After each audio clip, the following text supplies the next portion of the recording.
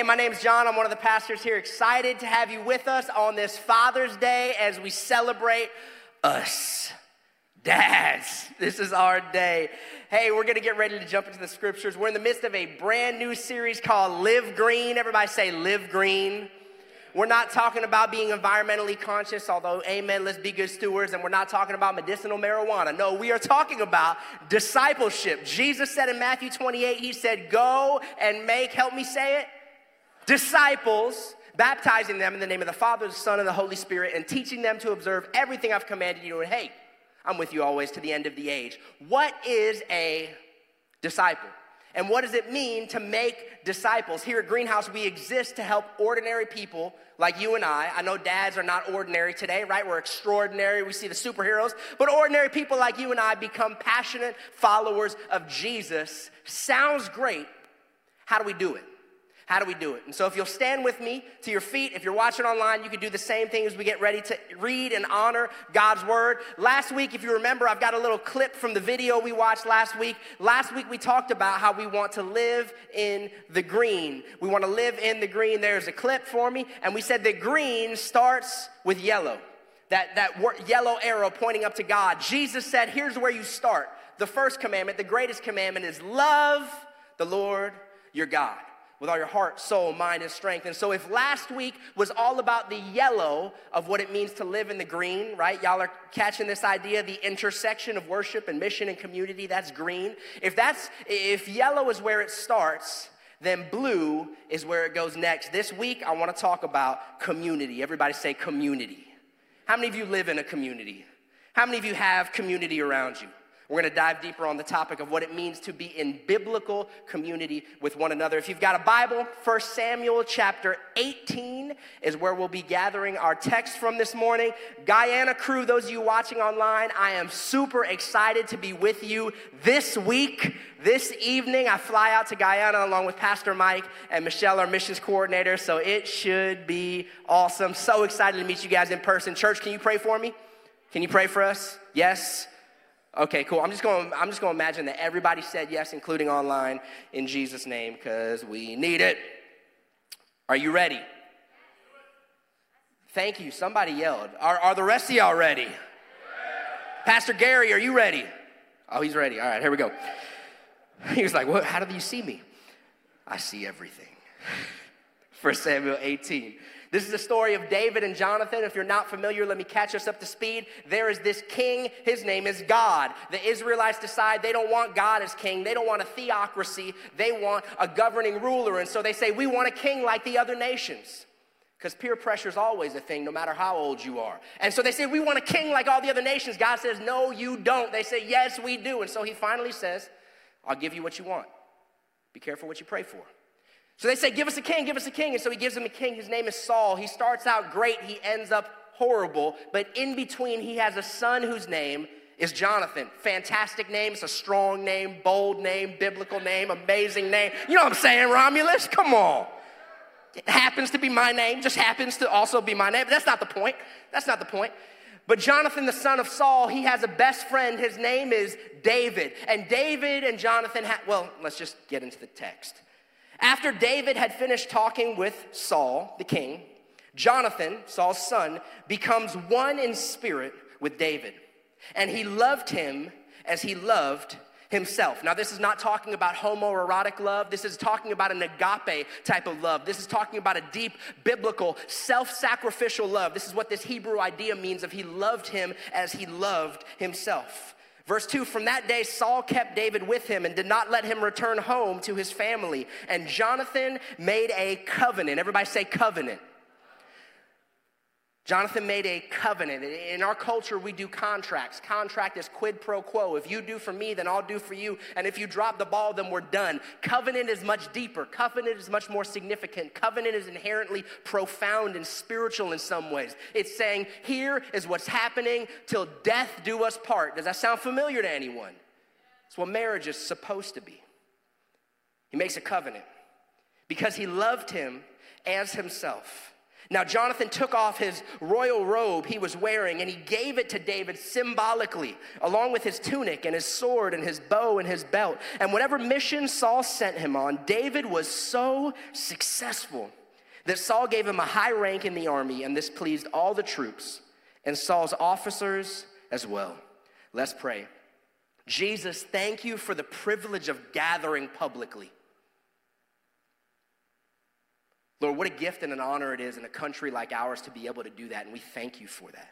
We thank you for Western High School and the blessing it's been to partner here at this school, to see the gospel bring about flourishing in this school, in this community, in this student body. Lord, we pray your blessing on Western High School, and Lord, I pray a specific blessing over every single dad listening under the sound of my voice, watching online, here in the room, later on demand. Lord, would you raise them up to be the servant leaders that you've created them to be?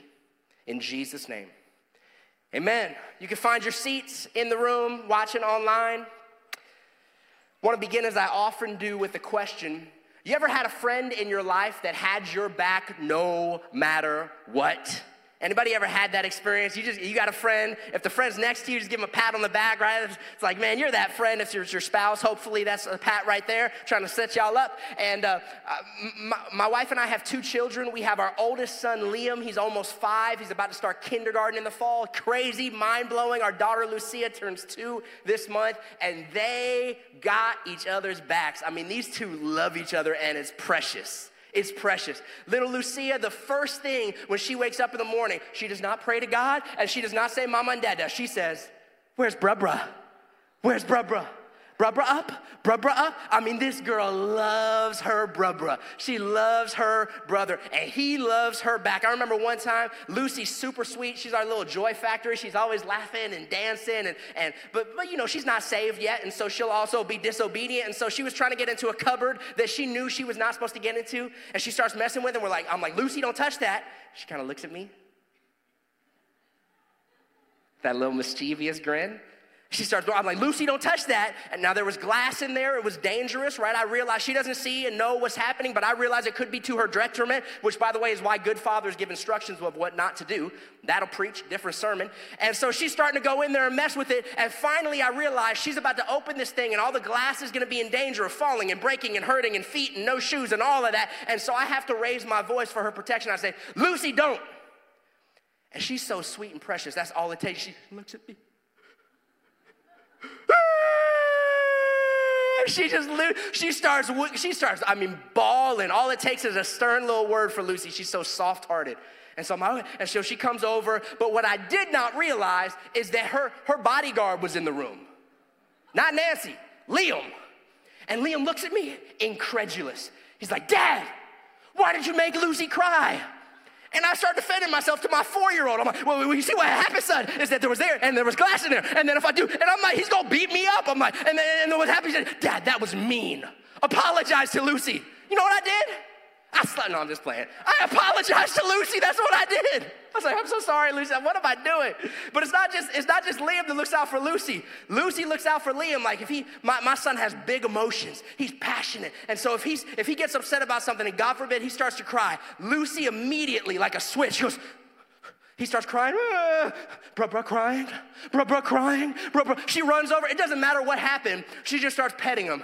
I'm sorry.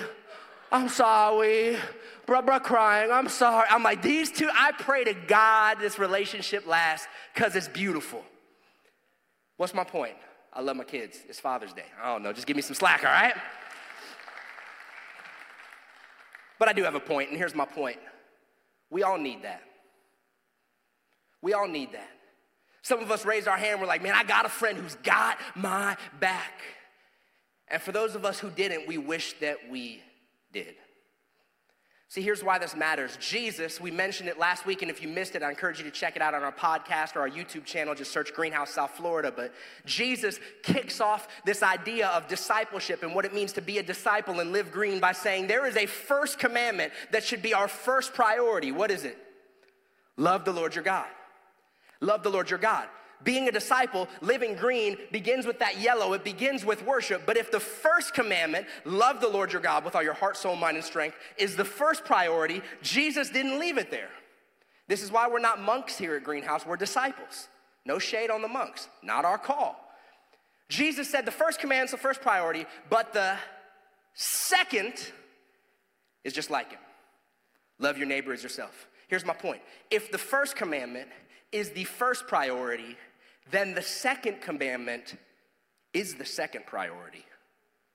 You don't actually just, if Jesus just said, here's what you gotta know, go love God. You're like, all right, amen, church, let's go do it. Go slap your neighbor on the way out, but as long as you love God, you're great. Jesus didn't say that. He said, I got the first commandment, get that one on track, because that's where it begins. But the second commandment is just as vital. The next thing after covenant relationship with God, Jesus said, is covenant relationship with people.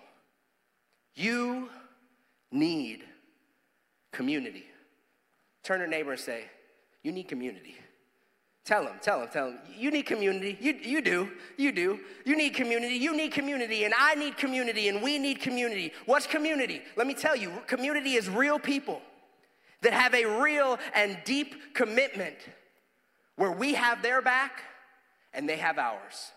Community is real people with a real and deep commitment where we have our back and they have our back and we have theirs.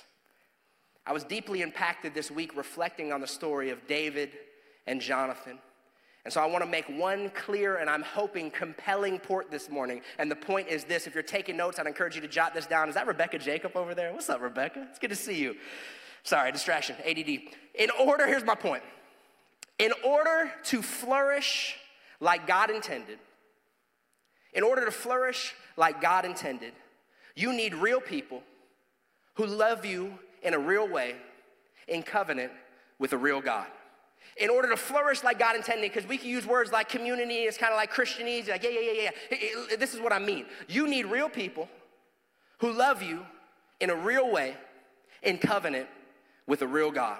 Or if I want to say it another way on this Father's Day, I would say that every David needs a Jonathan.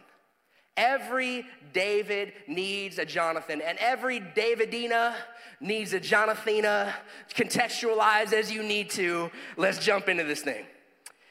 Let me give us a little sense of the story. How many of you are vaguely familiar with the story of David and Jonathan and Saul? If you're not, fantastic reading for you this week. Book of 1 Samuel, start around chapter 10. It's a true story. It's got all the drama of a Hollywood movie, and it is exceptionally riveting and divinely influenced. In 1 Samuel 14, we're introduced to Jonathan. We know that Saul has a son named Jonathan, but we don't really know what he's like until 1 Samuel chapter 14. And what we find out is that Jonathan is a champ. Jonathan is bold. Jonathan is strong. Jonathan is brave. Jonathan is courageous. I like just talking about Jonathan because it feels like I'm bragging on myself in the third person. Jonathan is the man. Romulus, that is.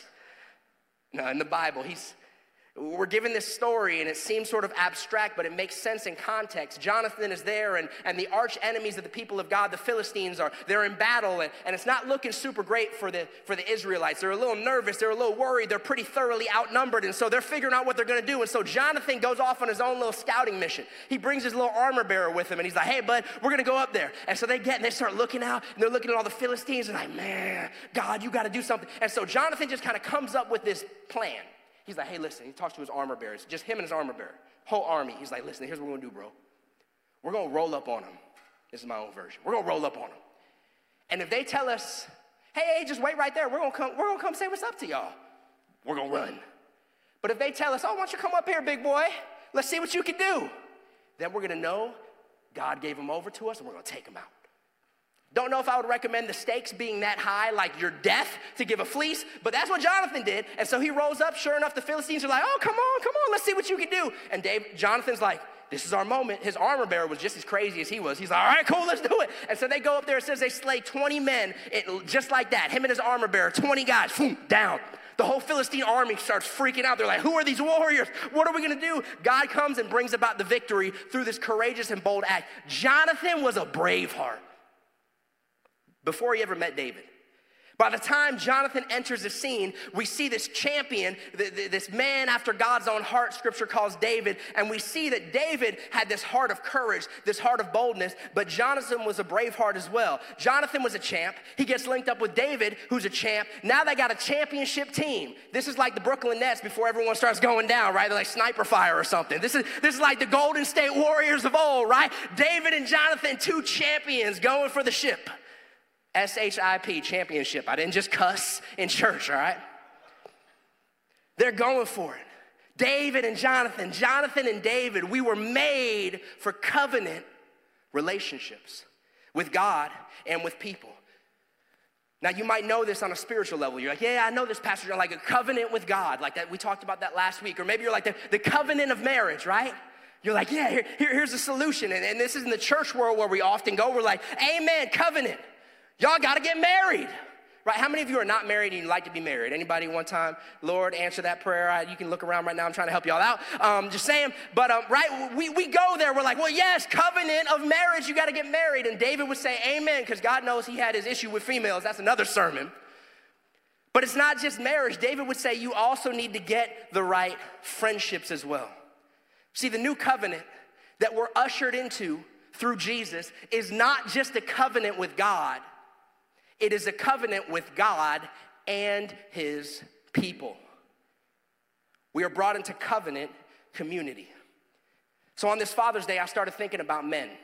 Specifically, I started thinking about how many of us have truly deep, meaningful relationships and friendships outside of our spouse or significant other. And if you did not know, the stats are not particularly inspiring.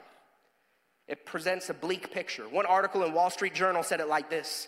Said modern men are neglecting friendships. Over the past 30 years, when polled, researchers discovered that the number of people Americans called confidants fell by almost 1/3. You guys familiar with this term confidant? It's a friend or trusted person that you would really share your true deep heart with. Fell by 1/3.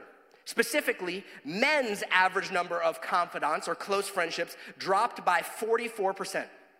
They said this, the trend is clear. Many men don't have enough friends, and it could be endangering their physical and mental health. Things like lower blood pressure, lower BMI, less likely to experience depression, life expectancy can be up to 22% longer. They said, in fact, loneliness, we have found, has the same effect on mortality as smoking 15 cigarettes per day. Crazy, right? This isn't just, by the way, this is what I love about the scriptures. God tells us the truth, and eventually science catches up. This is why God and science are not in opposition to one another. Honest science and science with integrity ultimately lands at what God had always said. I kind of geek out on neuroscience, and what they find is they find these riveting discoveries. I'm like, oh, you mean that Bible verse that God wrote 2,000 years ago? Yeah, he said that a while ago, but science is finally catching up. What we know is we're made for community. We're made for connection. We're made for relationships, deep, lasting, bonded covenant with God and people. See, but it's not just physical or emotional health that hangs in the balance. It's even more deeply entrenched. It's our spiritual health as well.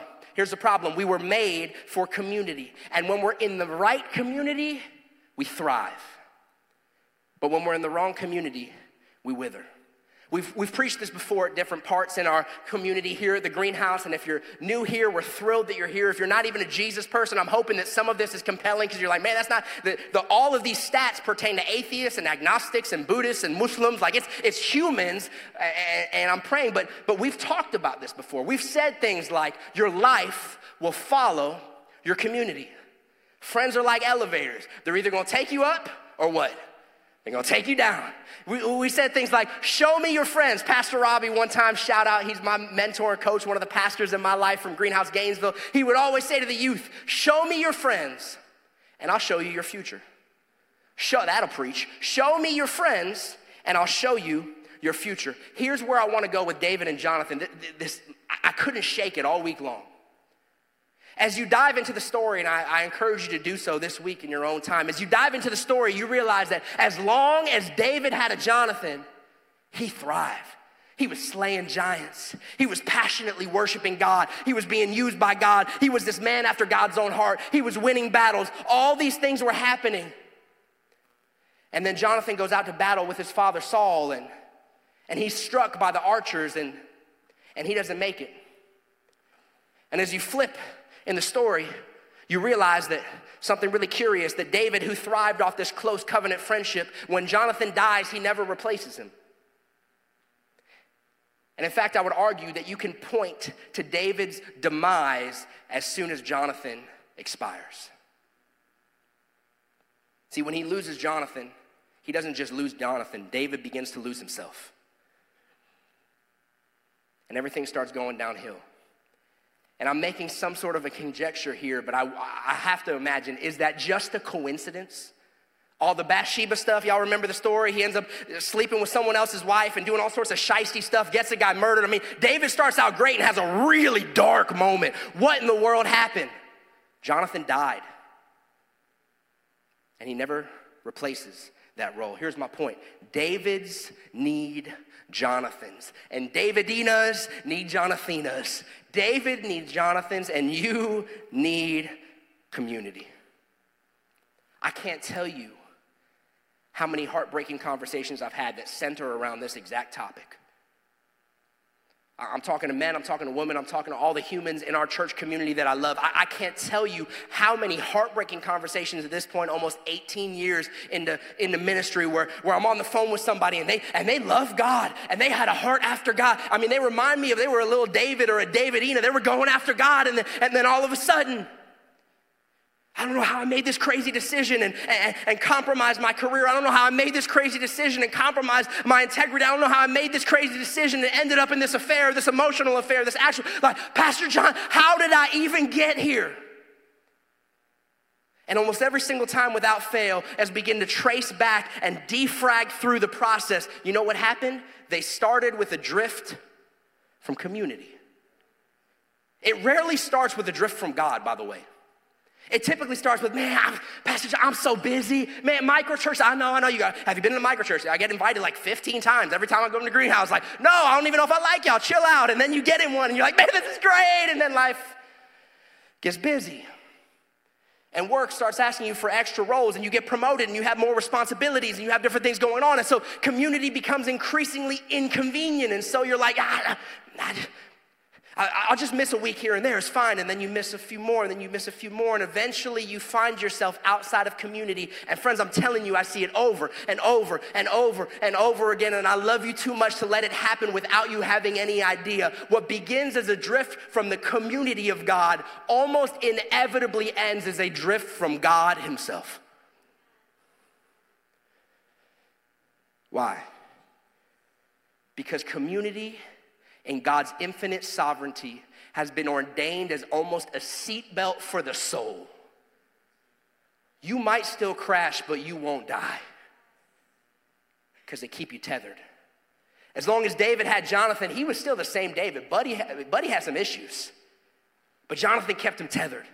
Jonathan keeps him close. Jonathan pulls him back. We all need that person in our life that gasses us up when we need the encouragement. Come on, Nancy, you can do it. You're going to get that job. Come on, babe. Man, they're a bunch of fools if they don't realize what they got in you. We all need that friend. And we need that same friend who's like, man, I love you so much. Shut up and sit down if in Jesus' name. Right?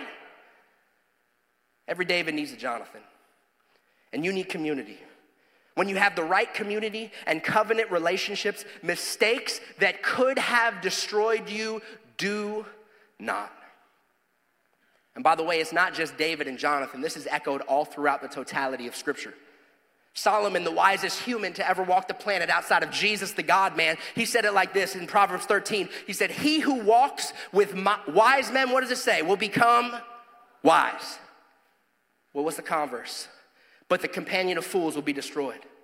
Solomon says, listen, I'm going to lay it out to you whether you want to believe it or not. It's just like gravity. It's a spiritual law. Whoever you get around, you will become like. And if you walk with wise men, you're going to become wise. And if you get around a bunch of fools, it might be fun for a moment being all sorts of ratchet, but it'll end in destruction. See, we get this.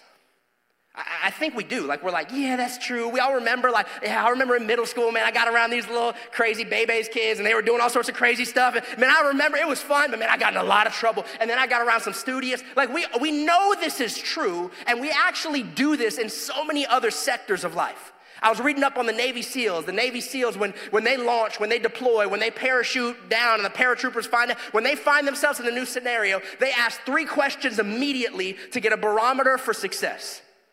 The first question is, where am I? It's a good question, right? Where am I? Question number 2 is, where is the enemy? Another great question. But here's the third one. Where's my buddy? Where am I? Where's the enemy? Where's my buddy? They say in the third question is actually the most important because it can help with all the rest. Navy SEALs, they get this. When life or death is on the line, they're not saying, where's my gun, how's my weapon, what they're realizing is, I gotta know where I am, I gotta know who's against me, and I gotta know who's with me. We realize this. Friend, you and I, we need real people who love you in a real way, in covenant with a real God. You need real people who love you in a real way, in covenant with a real God. Why? Because every David needs a Jonathan. We see this in all other sectors. How many of you know what this is?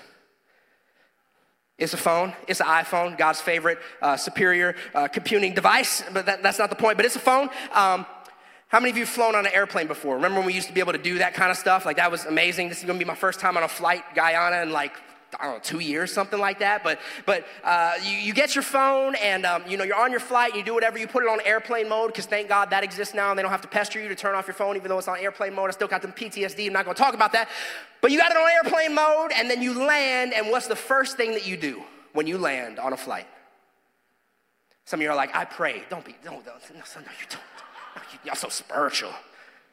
It's the first thing. You get out your phone, you turn it back on, you flip it off airplane mode, right? You're like, I've been detached. I don't know what's happening in the world. What happened on social media while I was gone? Like, what's going on with Beyonce? What's happening? I don't know where y'all are at, but you're asking these things, but your phone doesn't turn on right away, does it? See, it takes a little bit of time. Up at the top right corner of your screen, if you got an iPhone, the rest of y'all, I can't help you. But if you got an iPhone, up at the top right corner, it'll say this little phrase. It says, searching for connection. Why? Don't miss this. Because this supercomputer that you hold in your pocket cannot do what it was intended to do without the proper connection, without its network. This thing that has limitless, in some ways, capabilities, technology that other generations could not even fathom, hold it in your hand, cannot do what it was created to do without the proper connectivity, without its network. That'll preach. That'll preach. Friend, let me remind, God loves you so much. Watch it online. God loves you so much. And he has absolutely incredible plans and an incredible mission for your life. But if you don't get your community connection right, you are in danger of missing it all. Why? Because the Bible, not for nothing, gives us the clear metaphor that this life is like a battle. A Navy SEAL's illustration is actually very appropriate. See, while we have an advocate for our souls, Jesus, the Messiah, interceding for us at the right hand of the Father, we also have an enemy of our souls. His name is the devil. And he's not just a spiritual boogeyman. Believe me, he is very much real and active. And the scriptures tell us that his mission is to steal, kill, and destroy. Now, he is potent, but he has a very limited bag of tricks that he uses over and over again because they're very effective, and he doesn't need to venture out too far. Can I tell you one that he uses almost every single time without fail? Divide and conquer. Divide and conquer. Here's why community is so essential. Because when you're here and you're with Jesus and you got the yellow happening and you're in worship, and then you get the blue going on and you're in community and you get on mission and you start going green, man, the devil's like, dang, snap, man, I can't even mess with him. And so what does he do? He tries to get you to, man, you see what that person, you see what they did that Father's Day post? They didn't tag you. They tagged all the rest of the microchurch, but they didn't tag you. That's because they think you're a bad dad. And he starts whispering these lies to distance you. Initially, he's not going to be stupid and say, oh, see, God doesn't even care about you. Like, man, shut up. God loves me. He'll start with, man, you know that person? And if he can push off and get you distanced from people and get you alienated from community and get you off on an island and get you out on your own and get you to a spot, then the lies that began about God's people eventually become lies about God himself. Don't miss this. Don't miss this. Come on. And when that happens, you have no one to help you correct the lies, so you believe them. Time and time and time again, I watch the same trap work over and over and over. To people that I love, to me, myself, and I. I'm not preaching with passion because I'm like, y'all need to get your stuff together. Come on, people. I'm like, we need to get our stuff. I've been here. I remember a season of my life because of my job, and I was doing a bunch of traveling. I had increasingly gotten isolated. And I had one connection. It was Pastor Robbie. I was in Gainesville at the time. I worked for a charity foundation in Toronto. Pastor Robbie said, hey, man, do you know anybody where you're going? I was like, bro, I don't know anybody. He said, hey, let's Skype every single week so you can have a connection point. By the way, there was this thing called Skype. You used to have to pay money for it. Like actual doll hairs to like talk to people is crazy, right? And so every single week, almost every week without fail, we would jump on this Skype call. Hey, how you? You're talking, and then all of a sudden you hear them like 15 seconds later, like, yeah, I'm doing good too. You're like, oh, you didn't hear nothing I said. And so we're doing this back and forth, and he just stuck with me. Why? Because he's like, John, God has a call on your life, and I was not planning on going back to Gainesville. I was not planning on being a part of Greenhouse anymore. I didn't know what I was going to do with my life, but he said, John, I love you, and we're in relationship, and I'm not going to watch the enemy take you out. I got your back. Yeah. And I remember in that season when things were challenging, when things were difficult, when things got hard, I remember Pastor Robbie ended up being the manifestation to me of the love of God. That as the lies from the enemy, because it was a lonely season, inevitably came, he would be right there every week to bring me back to a centering point, this balancing agent in my life. Nah, John, I know you feel that way. That's not true, man. That's not true. That's crazy, right? He's like, no, that's crazy. I'm like, well, how did I? And he'd bring me back. Every David needs a Jonathan. Hebrews says it like this. I don't even have it in my notes. Boom. Thank you, tech team. One time, can we give it up for this tech team? Man, streaming online and doing all this stuff. Y'all are amazing. The writer of Hebrews says this. It says, and let us consider one another in order to stir up love and good works, not forsaking the assembling of ourselves, as is the manner of some, but exhorting one another, and the much more as you see the day approaching. This is what the scriptures say we need.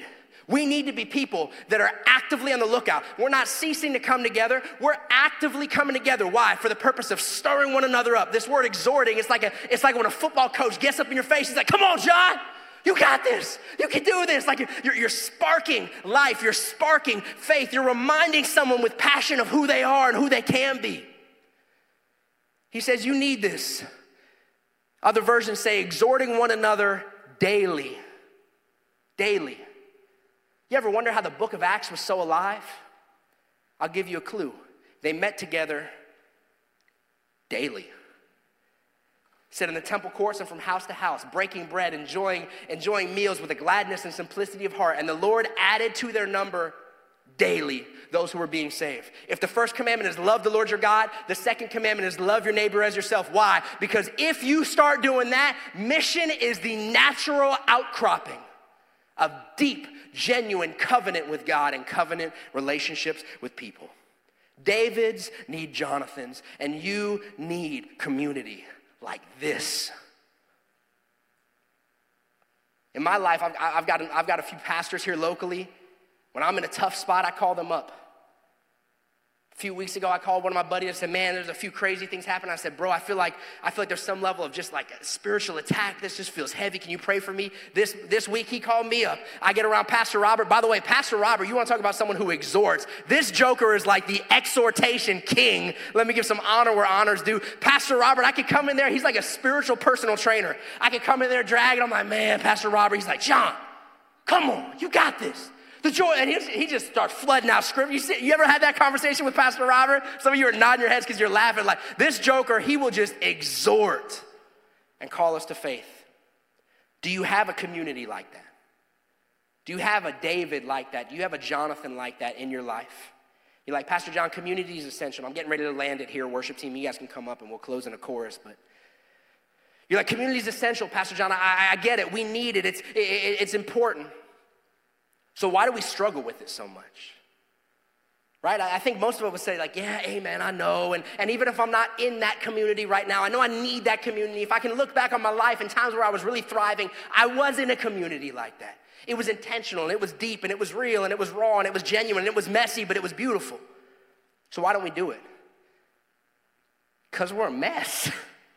Like, have you ever met you? Like, have I ever met me? Like, on one hand, we're insecure, right? So we keep people at arm's distance because we don't want them to see the real us, because if they saw the real us, what would they think about us? And maybe they would post about that online, and oh my goodness, they could be crazy, right? So on one hand, we're insecure, so we push people away. And then on the other hand, we're just a hot mess. And so when we're not pushing people away intentionally, we're pushing people away unintentionally.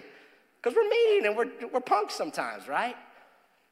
No, just me? Okay, cool. I'm a punk sometimes, insecure, hard to love.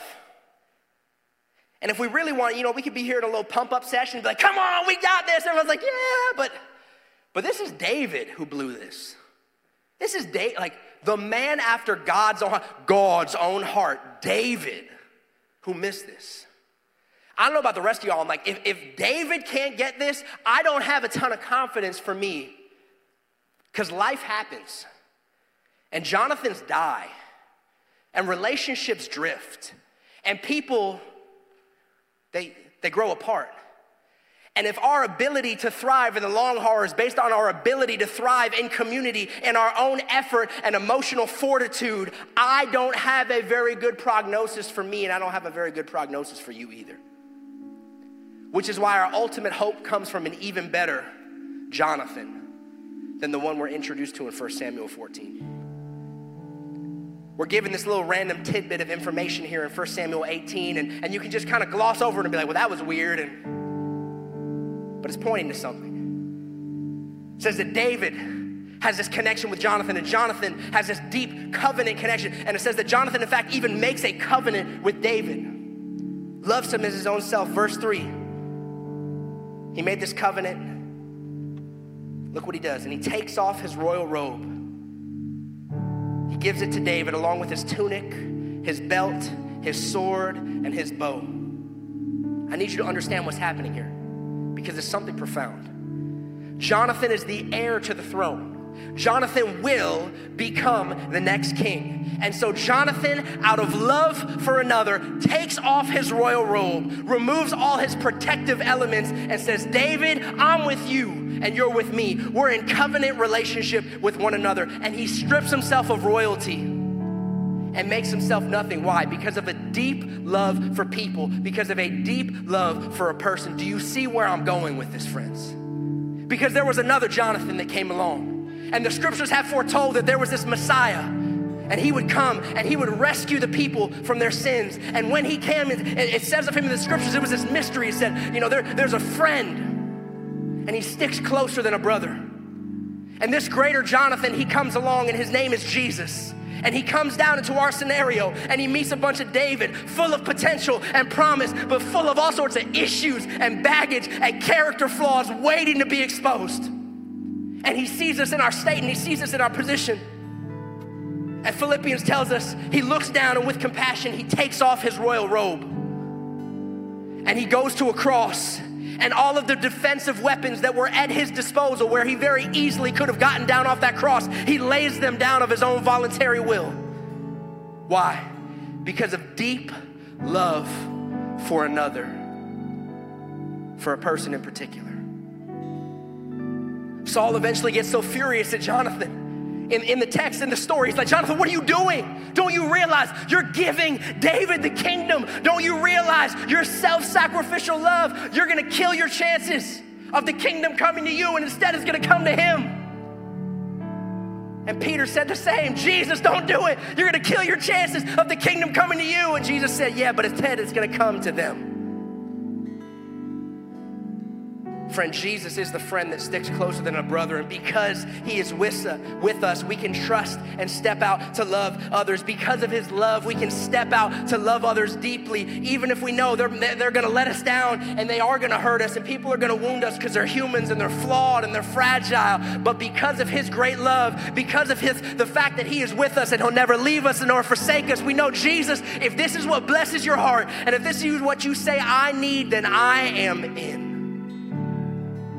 Friends, you need a Jonathan. Every David needs a Jonathan. Every David full of potential, full of promise, full of destiny, but full of flaws, needs a Jonathan whose love will protect and guard and help and heal. And the greatest Jonathan ever is here now, and his name is Jesus, and I pray you would receive him today. Let's pray. You can bow your heads just for a moment of quiet and privacy. This is between you and God.